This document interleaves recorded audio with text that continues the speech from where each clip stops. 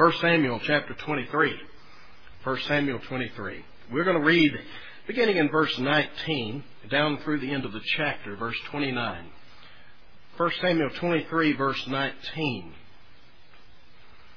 Then came up the Ziphites to Saul at Gibeah, saying, Doth not David hide himself with us in strongholds in Horish, in the hill of Hachilah, which is on the south of Jeshimon?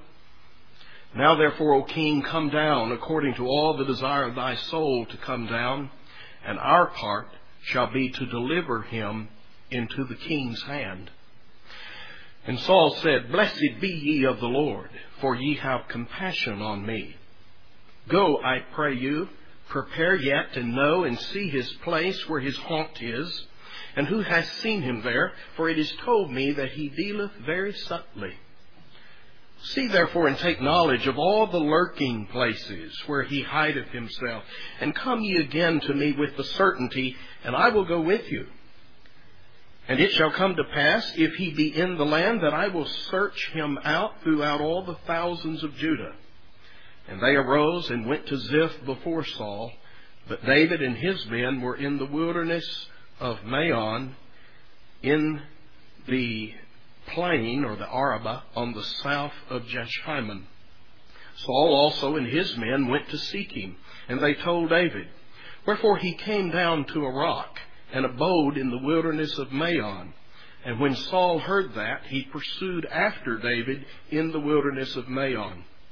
And Saul went on this side of the mountain, and David and his men on that side of the mountain. And David made haste to get away for fear of Saul, for Saul and his men compassed David and his men round about to take them. But there came a messenger unto Saul, saying, Haste thee and come, for the Philistines have invaded the land. Wherefore Saul returned from pursuing after David, and went against the Philistines. Wherefore they called the name of that place Selah Hamalekah, meant the rock of slipperiness, smoothness.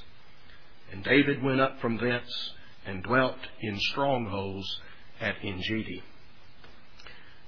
In our study, we have witnessed the meteoric rise of David.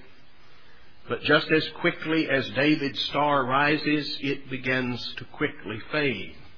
For King Saul has an insane envy and jealousy directed at David, and David must flee for his life. Last week, we found him in the cave of Adullam. We found that very plaintive cry recorded in his Psalms, written during that time, that no man would know him. They didn't want to have anything to do with him.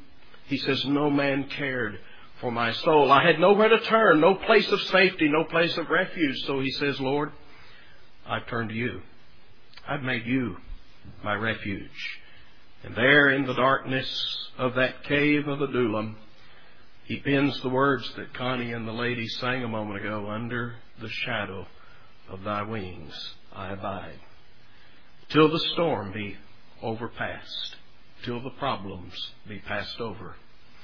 Well, it was not long before King Saul discovers his location, and David is warned by the prophet Gad that he must now flee the cave in Adullam. Saul, we learn, and actually we're covering a section here from about 1 Samuel 22 all the way down to 1 Samuel 24, so I'm going to quickly give you a brief synopsis of it, and then we'll talk about it a little bit. But Saul is apprised that Ahimelech, the priest at Nob, the priest that you remember fed David and his men with the showbread, that priest aided David in his flight. And in spite of the fact that Ahimelech, the priest, is innocent in the matter, knew nothing of what was going on, Saul has Ahimelech and all the priests put to death, showing you the bloodthirstiness of this man. However, we learn that one of the sons of Ahimelech, a young man by the name of Abiathar, one of the ones who will be a priest, and he's going to be an important man in the life and career of King David. Abiathar escapes with his life and flees to join up with David. And apparently we learn that Abiathar brings with him the ephod that the high priest wore, the garment that the high priest would clothe himself with when he ministered before the Lord. Now that's important. Because you see, the ephod was used by Israel to discern the will of God. They would go to the priest who had the ephod and ask questions as to what God's will was for them. Now, I don't pretend this morning to know exactly how that worked. The best guess that I have run into in my studies has been that of A.W. Pink. Pink surmises that behind the breastplate, behind that garment that the high priest wore, there was a pocket. And that in that pocket was kept those two very mysterious stones, the Urim and the Thummim. We don't know much about them. But we do know that those two stones, in one way or another, were used and employed in discerning the will of God. A.W. Pink conjectures that when a man would come to the priest and would have him inquire of God, that the priest would reach behind that garment into that pocket, and he would pull out one or the other of those two stones. And depending on which one was pulled out, that indicated whether, yes, you are to do this, or no, you are not to do it. Well, that's the best guess I've come upon. I don't know exactly how it worked, but it was probably something about like that. The important part is that Abiathar the priest brings the ephod with him down to David's camp. David is apprised also that the Philistines have attacked the Israelite city of Keilah. And he begins to inquire of the Lord, what should I do? And God directs him to take his men, and at this point they're numbering somewhere between 400 and 600 men who have defected to David, to take his men and go fight the Philistines. They go down to the city of Keilah. Keilah was a substantial town, had a wall, a fortress-type city. And they not only defeated the Philistines, but they were able to recover the goods of the people and basically save the lives of this city of Israel. But, and we might think that out of that, the city of Keilah would show their gratitude to David by supporting him. But David inquires of the Lord, of the priest Abiathar, will Saul come down here? And God answers, yes, he'll come. And then he asks the question, will the city of Keilah give me up? And God says, yes, they'll give you up. As much as they might be thankful for your deliverance of their city, when it comes down to your neck or their neck, they'll turn you over to King Saul. So David again must flee. He flees out into the wilderness areas. If you look on your maps and study your Bible maps, there are a number of wilderness areas circling what was called the hill country of Judah. This is down in the southern part of the land of Israel, the part that David was familiar with, where he was from, one of the southern tribal areas, that tribe being, of course, Judah. He goes down and into the wilderness of Ziph. Our text relates to us that Saul was trying to hunt him down, trying to locate where he was, and Saul would he had about a 3,000-man army. He would go down and try to attempt to encircle David.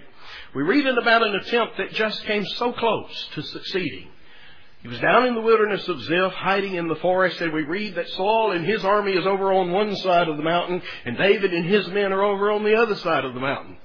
And before long, Saul's men began to spread out, and they began to encircle David and his men. They are encircled. They are surrounded. And you know, of course, generally you've watched enough Westerns to know what that means. But suddenly, out of the blue, here comes a messenger down from apparently Gibeah to Saul saying, the Philistines are attacking. The Philistines are attacking. And so though Saul almost has David in his grasp, he must again take his army and leave David and go in war against the invading Philistines. And then we read that in the last verse of our text that David goes down to the wilderness of En-Gedi. En-Gedi was a location on the shore of the Dead Sea. I mean, you talk about a desolate area, folks. This is about as desolate as it gets. There was a little spring there at En-Gedi, but surrounding it was wilderness. I know you folks that have grown up here in the South, back here in the lush part of our country, you don't understand what the Scripture means when it says wilderness. I mean, we're talking about nothing but rocks. We're talking about nothing but just scrubby stuff that only the goats and the sheep can eat and survive on. That's where David goes, on the shores of the Dead Sea, trying to hide from Saul. And in fact, in chapter 24, we learn that when Saul finds that he is in Engedi, he takes his army and he goes down seeking him. But David and his men hide out in the caves that are all around that area. By the way, Qumran, the city that was connected with the Dead Sea Scrolls, there are the caves under the bluffs there where the Dead Sea Scrolls were hidden. Well, that whole area is pocketed with caves, and David and his men would hide out in them. And it seems, as we read in chapter 24, one day, King Saul, in fact, walks right into the very cave where David and his men are hiding back there in the darkness, in the shadows, to, as the Scripture says, cover his feet. I wish there was a delicate way of putting this, but it meant he had to go use the bathroom. What a way for King Saul to meet his end. David and his men are hiding back there in the shadows, and his men begin to say, "Hallelujah, brother! Praise God! He told you he was going to make you king. He told you you'd be king. Look how he has delivered King Saul right into your grasp, right into your hands." And David says, "God forbid. God forbid that I should lift up my hand against the Lord's anointed." But he did sneak over in the shadows, and he cut off a piece of Saul's robe. And as Saul departs and goes about his way, David cries to him, apparently afar off, and holds up the piece of his robe and says, "Saul, look, if I was after your life, you think I'm out to kill you. If I were after your life, I could have killed you. Here's the proof. Here's the evidence." And we see in chapter 24 that King Saul begins to weep and says, "Yes, you're righteous. I'm not. I know that God's going to give you the kingdom." And for a little while, he quits chasing David. Well, that's basically the content of these chapters in a very condensed form. I hope that you'll take the time sometime this week to sit down and read through these chapters for yourself so that you can become familiar with it. But I want to draw some truths, some lessons, some timeless things from this old historical narrative. Some of you may be wondering, what in the world are we studying this for? What does this have to do with me? I'm not going to some quiz show on the life of David. I'm not going to play a game, or perhaps this may come in handy at Bible trivia sometime. But outside of that, what possible thing could this mean and have to say to me? Well, first of all, I want to present to you again something that we have seen quite often. It is this incredible contrast of the characters that are seen in our text. First of all, we see the self-centeredness, the self-seeking of King Saul. Here is a man literally obsessed with himself. I have told you before that the most miserable person on the face of this earth is the fellow who is absorbed with himself. That everything must revolve around me, my problems, my difficulties. I remember my good friend Harold Rudolph down in Houston was going to teach young adults in Sunday school, and he announced one morning that we're going to talk about love. And one of the ladies spoke up and said, "Oh, that's great. I'm glad you picked that subject. Everybody ought to love me." That's what I'm talking about. Everything you hear, everything that's taught, it's your first impression. How's this going to impact me? What's this going to do for me? I want you to see this in the life of Saul. Look over here in 1 Samuel 22. 1 Samuel 22 in verse 6.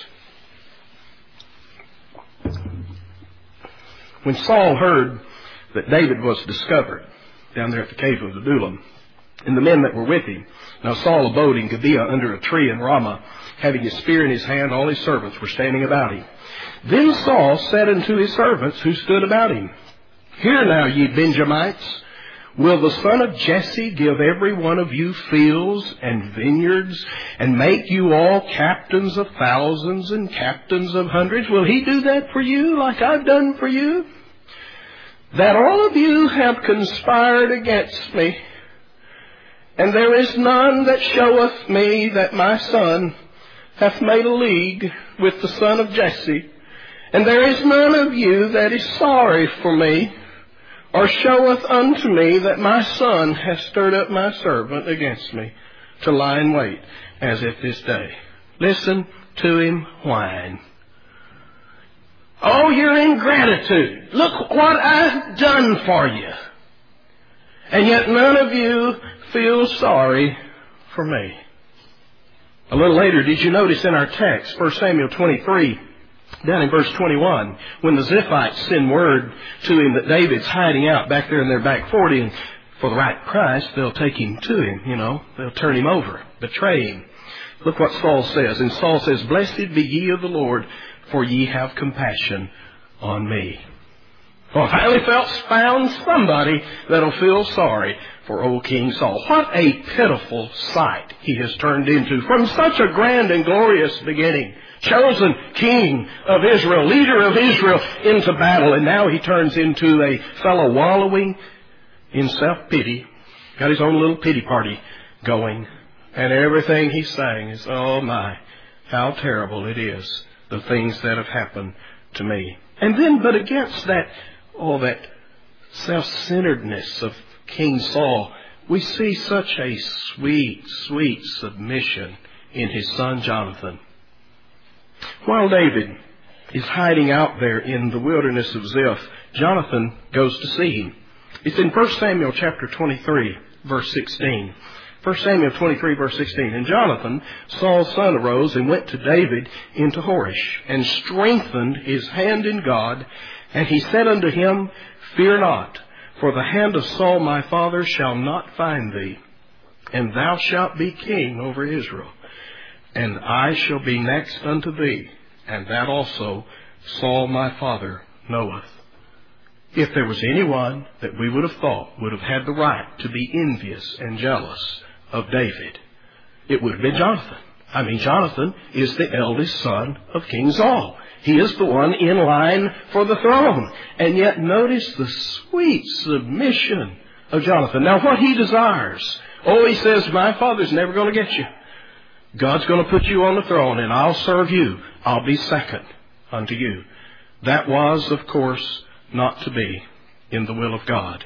But oh my, what a character here that can take second place and be content and be happy. Submit to the will of God. And then against the self-centeredness of Saul and this submission of Jonathan, look at the sweet surrender of David, surrendering himself to the will of his God. You say, how do you know that he has surrendered himself to God's will? I say that you can see it in the meekness that David exhibits in his life. If there's one quality, you ask me what one thing stands out in your mind about King David, it is this quality, meekness. We tend to equate meekness with weakness.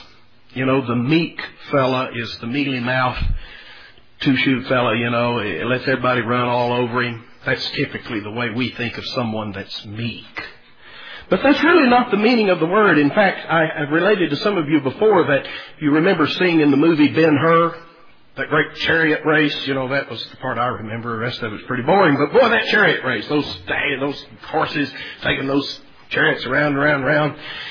Do you realize that the Greeks called those horses meek horses? That was the term that they referred to as the characteristic of a chariot horse. Now the reason was that a chariot horse was a powerful animal, but he ran under control. He wasn't out there trying to outrun all those other three that were hooked up to him. He was willing to take his place and do his part in the team. And the Greek word for that was meekness. David is a fierce warrior. My friend, you didn't want to meet him out there on the field of battle. But there is a sweetness about David, a humility, this idea of tooting your own horn, advancing your own cause, pushing everybody out of the way, stepping on them to get to where you want to go is absolutely not to be found in the life of David. Look at it here in the cave. His men saying, all right, David, there he is. The Lord's handed him over to you. Look at the door that God has opened to you. My friend, every door that God providentially opens is not one that you're intended to walk through. Sometimes God opens doors of providence to see if you're stupid enough to walk through it.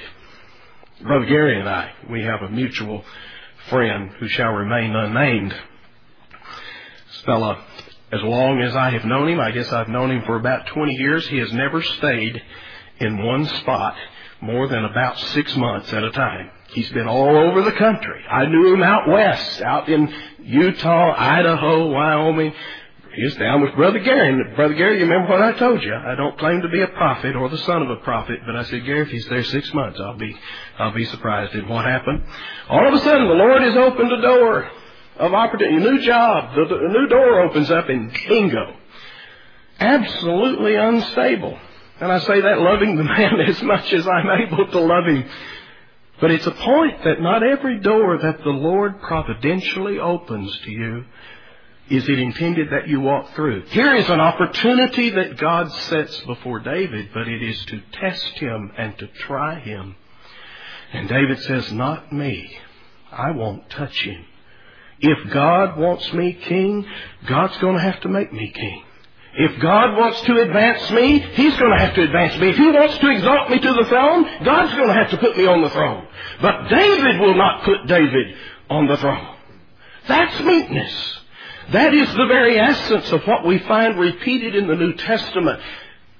God resists the proud, but He gives grace to the humble.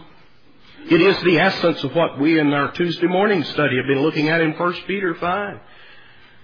Humble yourself under the mighty hand of God, and God will raise thee up in due time.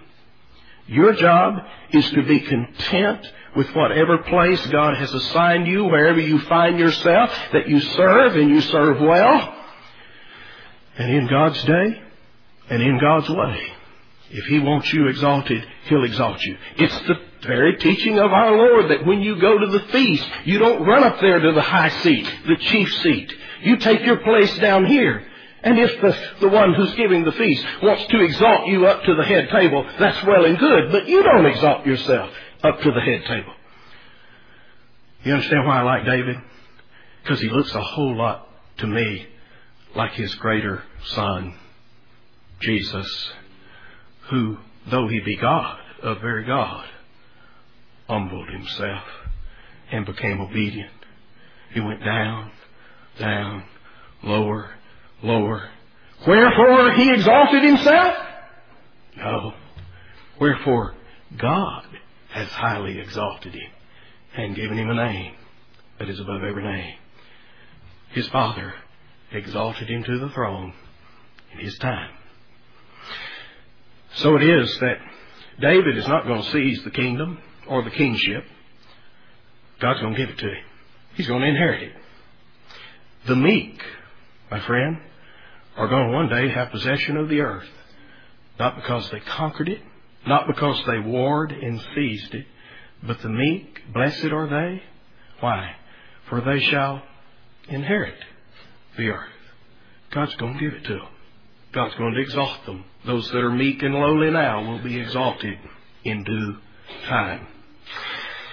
And that's the first thing I notice. Oh, what a contrast between the characters as we see this played out on the scenes and background of human history. But secondly, I also see something here, something that tells us about the nature of godly living. Notice that the path that God has marked out for David is a path that involves suffering. It involves testing. It involves trials. It's easy for us to sit here and talk about this stuff. That David had to live in a cave, had to flee for his life, had to run around the wilderness. We have the idea, Barry, of, boy, that'd be all right. Get me a backpack out there in the wilderness. But I tell you, running for your life gets old after a while. Wasn't all that much fun. This was difficult. Now, there are some who would tell us that the life that we're reading about here is the life of a man out of the will of God. If you're in God's will, why, He's going to make you successful, fruitful in everything you do, subdue all your enemies, and you're just going to have it easy if you're in God's will. My friend, here is a man who is unquestionably God's man, unquestionably in God's will, and unquestionably living a life of faith, the faith that pleases God. This is the man, according to God's own testimony, that is a man after his own heart. Here's a man living like God would have us live. And I want you to note the kind of life that God marked out for that man. Difficult.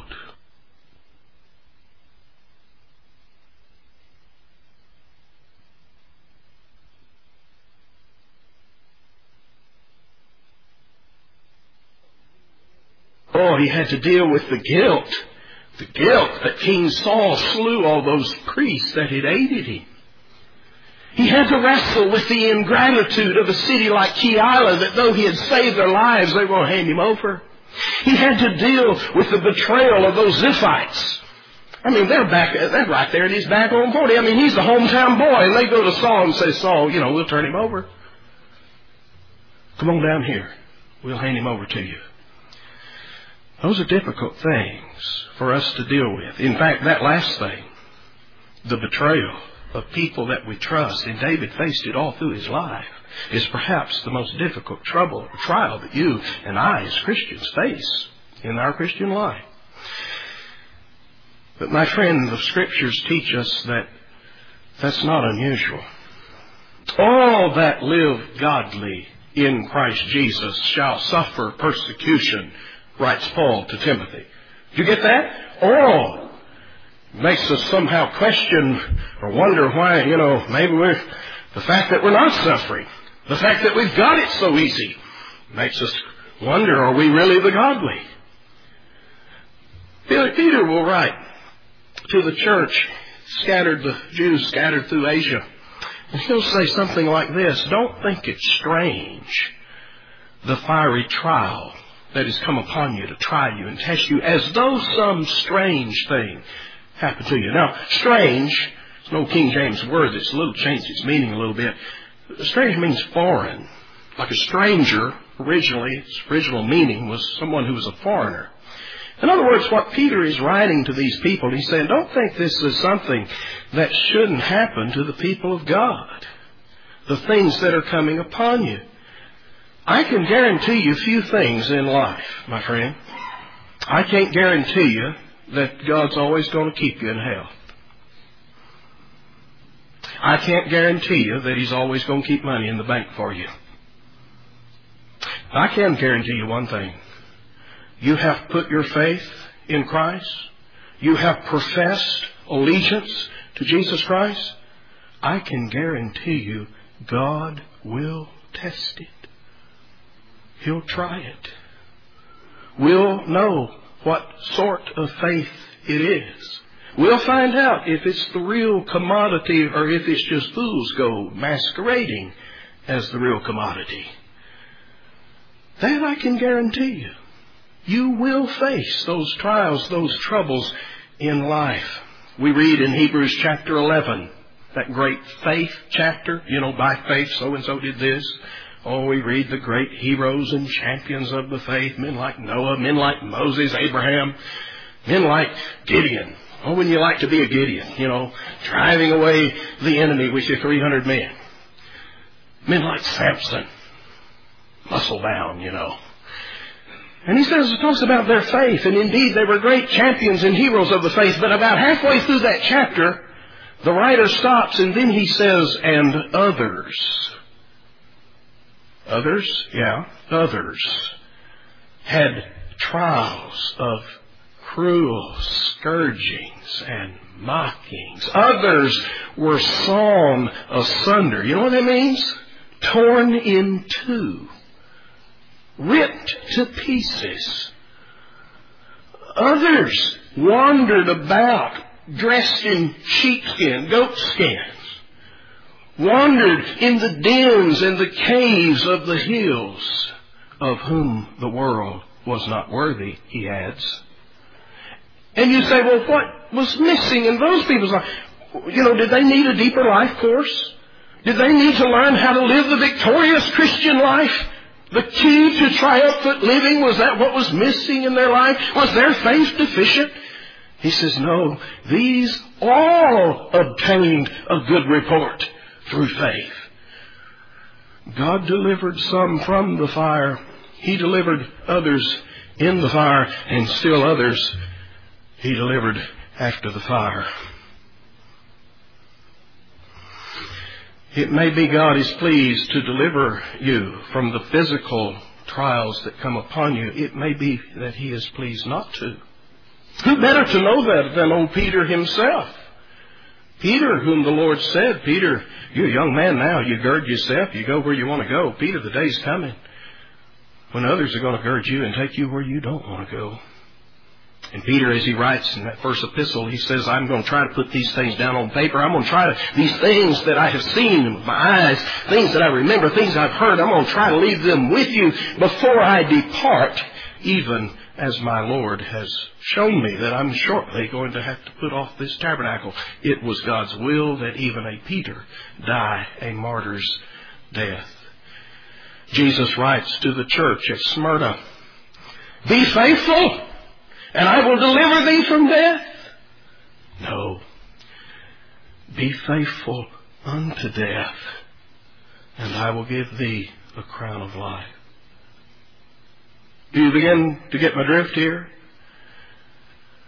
It is not always God's will that His people have it easy in this life. Rarely is it God's will.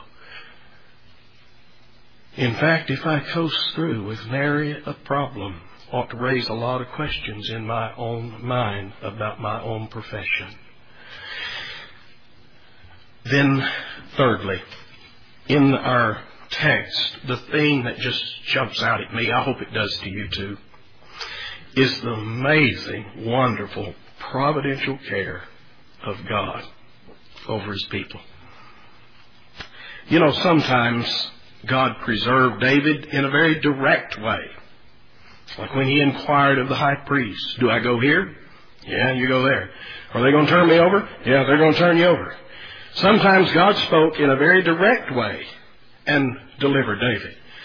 But there were other times, and our text that we've read this morning sort of illustrates another kind of deliverance, what we would call God's preservation of His people by providence. By those things that men in this world call lucky breaks. Boy, wasn't it lucky. Just when Saul and his armies had David and his men surrounded, just when they were about to close in and grab him, wasn't it lucky that that guy came running up and saying, the Philistines are coming, the Philistines are coming. What a lucky break. Wasn't luck at all. Down in chapter 23, verse 14, there's a little synopsis of David's time fleeing from Saul, and it says, David abode in the wilderness in strongholds and remained in a mountain in the wilderness of Ziph. And Saul sought him every day, but God delivered him not into his hand. There was every reason to believe that Saul would get him at any time. He had the resources, he had the men, he had the means and the wherefore. There was one reason why Saul never was able to lay his hands on David. God wouldn't deliver him. God preserved him. God saved him. God sustained him. Oh my. Does that thrill you? That is the kind of God we worship this morning? I mean, let's consider if we worship that other kind of God. You know, the one that says, okay, now you're going to be my man. I'm going to do this through you and do that through you, and you're going to be the one. And out the door he goes and walks right out there in the road, and a little semi hits him and kills him. And then God says, okay, you're going to be the one. You're going to be the one through whom I get my purposes performed. You're going to be the one. And then he walks out and falls off a cliff. I mean, what would that teach you about God? Well, he's just about like you and me. He has a lot of big schemes, a lot of big plans, but, you know, he's just thwarted things out there that he just doesn't see coming. He's just trying to do the best he can do. My friend, you wonder, why are these historical narratives back here in the Old Testament? What is their meaning to you and me? My friend, they teach us of the nature of our God. He's not a God that has plan A and plan B and plan C and D and E and so forth. He has one plan, one purpose, and that purpose will be fulfilled. God has spoken, and that's as good as gold. You can take it to the bank. I saw this old underground film. It's called Bambi Meets Godzilla. It's a real short little thing. The scene opened with Bambi prancing through the forest, and then suddenly there's this giant foot that comes down, squish, end of movie. This Bambi meets Godzilla. My friend, when man gets in the way of God's purpose, it's Bambi meets Godzilla. Woe be to the man who stands in the way of the purposes of God.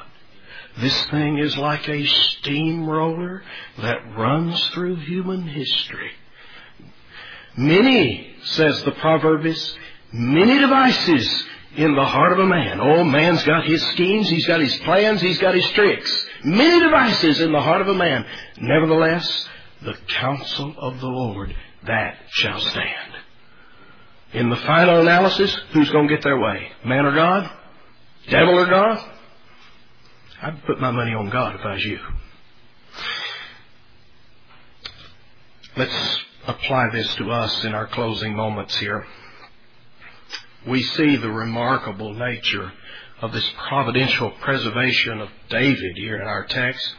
I want you to make this thing more personal to you this morning. I want you to consider for a few moments the amazing, the wonderful preservation by God of your own soul this morning. Do you understand what I mean by preservation? The fact that He has not only saved you, called you out of darkness into light, out of death into life, but that He's keeping you. He is upholding you. Brother Gary mentioned the General Baptists, who had among their many doctrines the fact that man could be saved one day and lost the next. What the Bible tells us is that the same God that calls us is a God who keeps us. That yes, we persevere to the end, but we persevere to the end because there is a God in the heavens who is preserving us, keeping us. I heard a man describe an interesting scene. He says, envision yourself out in the middle of an ocean, in the midst of a storm. I've never been in that situation. Some of you may have, but I'm told that that is an awe-inspiring sight. Those huge waves dashing, the spray, the breaking of the waves. And he says, suddenly I see out there in the middle of the water, there's a little chip of wood floating.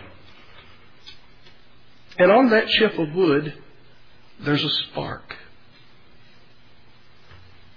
And he says, at first I'm struck with the fact, how did it get here? You know, it's such a hostile environment. This little spark is so opposite everything around it. And he says, first I'm amazed at the fact that it's there in the first place. But then he says, I watch. And that little wood chip floats up over those waves and the spray and the wind blowing everywhere. And it somehow continues. The little spark in the midst of everything that's opposed to it just keeps on and on. And he says, then I'm struck with not only the fact that it's there, but the fact, the miracle that it continues. I trust many of you have been struck with the miracle of the fact that you're here. And I don't mean here, but that you are in Christ. I suspect many of you know something about that. But are you just as impressed, or perhaps even more impressed with the fact that you're still here. When you consider the circumstances that you're in, the environment that is so hostile to your soul in this world, the world so near, so omnipresent, the devil going about prowling like a roaring lion seeking whom he may devour. And if that's not enough, you have the old indwelling sin itself, that you wrestle and battle with the lust of your own flesh. What a wonder that life that you have in Jesus Christ continues to this very day. The marvel of it all, the reason for it all, is that there's a God in the heavens who not only can save, but as Paul wrote, He's able to keep us from falling and to present us before His throne with exceeding joy. That the Christ who loves us, John says He loved His own that were in the world, and He loved them to the end. Or as Paul will put it, there's nothing past, there's nothing present, there's nothing future, there's no creature in heaven above or earth below that is able to separate us from the love of God in Christ Jesus our Lord. Oh my, do you understand what that means? That yes, I believe in the perseverance of the saints. I see that the Scripture holds out no hope for those who come upon the scene, this flashy show, look what God has done for me, and then fall away into sin, never to be heard of from again. But on the other hand, the reason that I'm going to persevere is not predicated upon my ability, but on His ability. Not my ability to follow, but His ability to lead. Not my ability to walk and not stumble, but His ability to make lame men walk.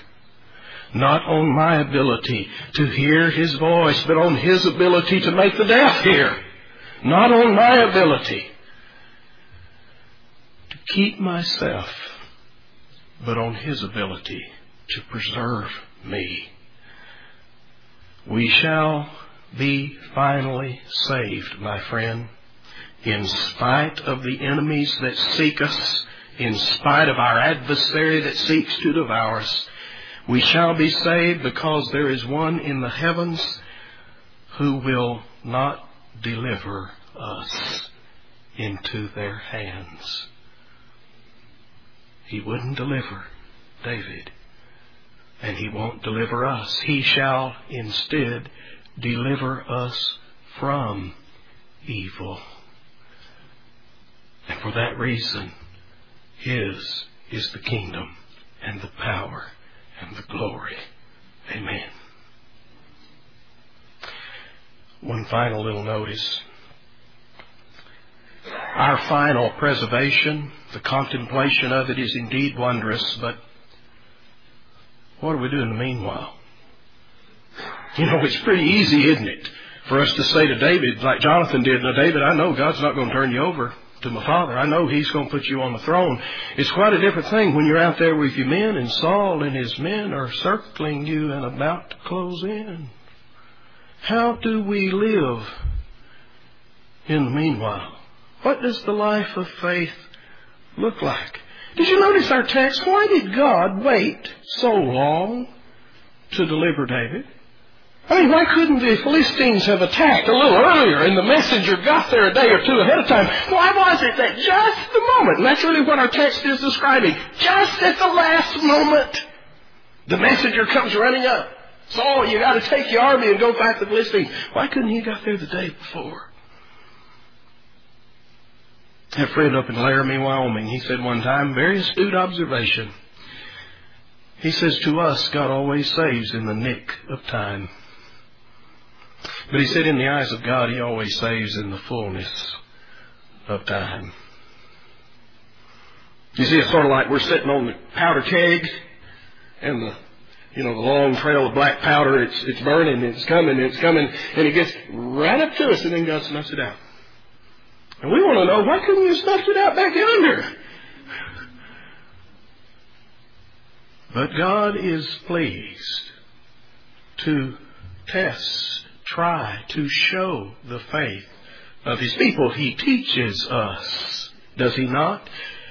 If you put it out back yonder, I wouldn't need to cry to Him. I wouldn't need that help that Brother Steve was talking about. God's purpose is that we live that life of utter dependency on our God, that we cry to Him, that we grow not out of dependency to independency, as we hope our children do, but that we grow into ever-increasing dependency on our God. We go into the wilderness like Israel did, and we say, I'm not going to step unless I got 40 years supply of bread right here. I want to see 40 years bread, and then I'll go. That's not how God does it.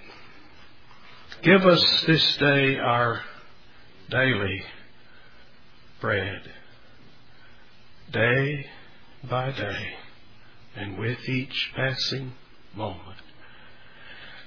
My dear friend Marcia Lane, E.W. Johnson's daughter, passed away a few years ago of cancer, suffered for years.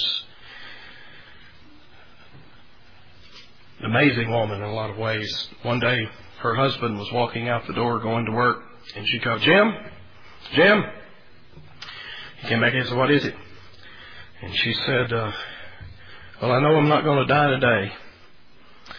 And he said, well, how do you know that? And she said, because God hadn't given me dying grace. He hadn't given me the strength to face it. I don't have what it takes, so I know I'm not going to die today. And she didn't. But when she did, God gave her dying grace. Faithful to the end. That's how He leads us. That's how He teaches us. That's how He brings His people along the road to glory, one day at a time. All we need is in Him for today. Let's pray. Father, we marvel at Your ways. They're not our ways, certainly not the ways even that we prefer. We want the easy way. We want a path that exalts flesh. We want a way that shows everybody how great we are. Lord, Your way is to display to the eyes of the world that we're saved, and we're saved by only one reason: Your wondrous, preserving, calling, saving grace. That You're the reason we are who we are, what we are. If we are anything, You make it clear it's because of Your grace. You do that, Father, in the way You save us. But, oh, Father, You do it as well in the way that You keep us and preserve us. Lord, keep us cleaving to Christ. May we look day by day to Him. May we rise in the morning admitting our insufficiency for the tasks of the day. May we rise in the morning knowing full well of the obstacles and the enemies that are out in our path. Oh, Father, may we rise in the morning making You our refuge and our hope, looking to the sufficiency that You have placed in Christ. May we draw our life moment by moment as the vine does from the branch by our abiding in Your wondrous Son. Lord, we've talked mostly this morning to Your people. Father, there may be some here who know You not. These sound strange sayings they've heard this morning.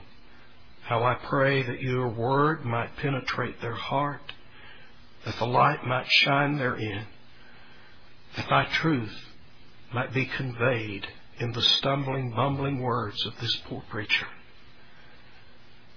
Might this be the day that You awaken them to life, to seek, to thirst for that which only will satisfy the craving of our soul. Magnify your Son in us, Father, whatever comes. For we ask it in Christ's name. Amen.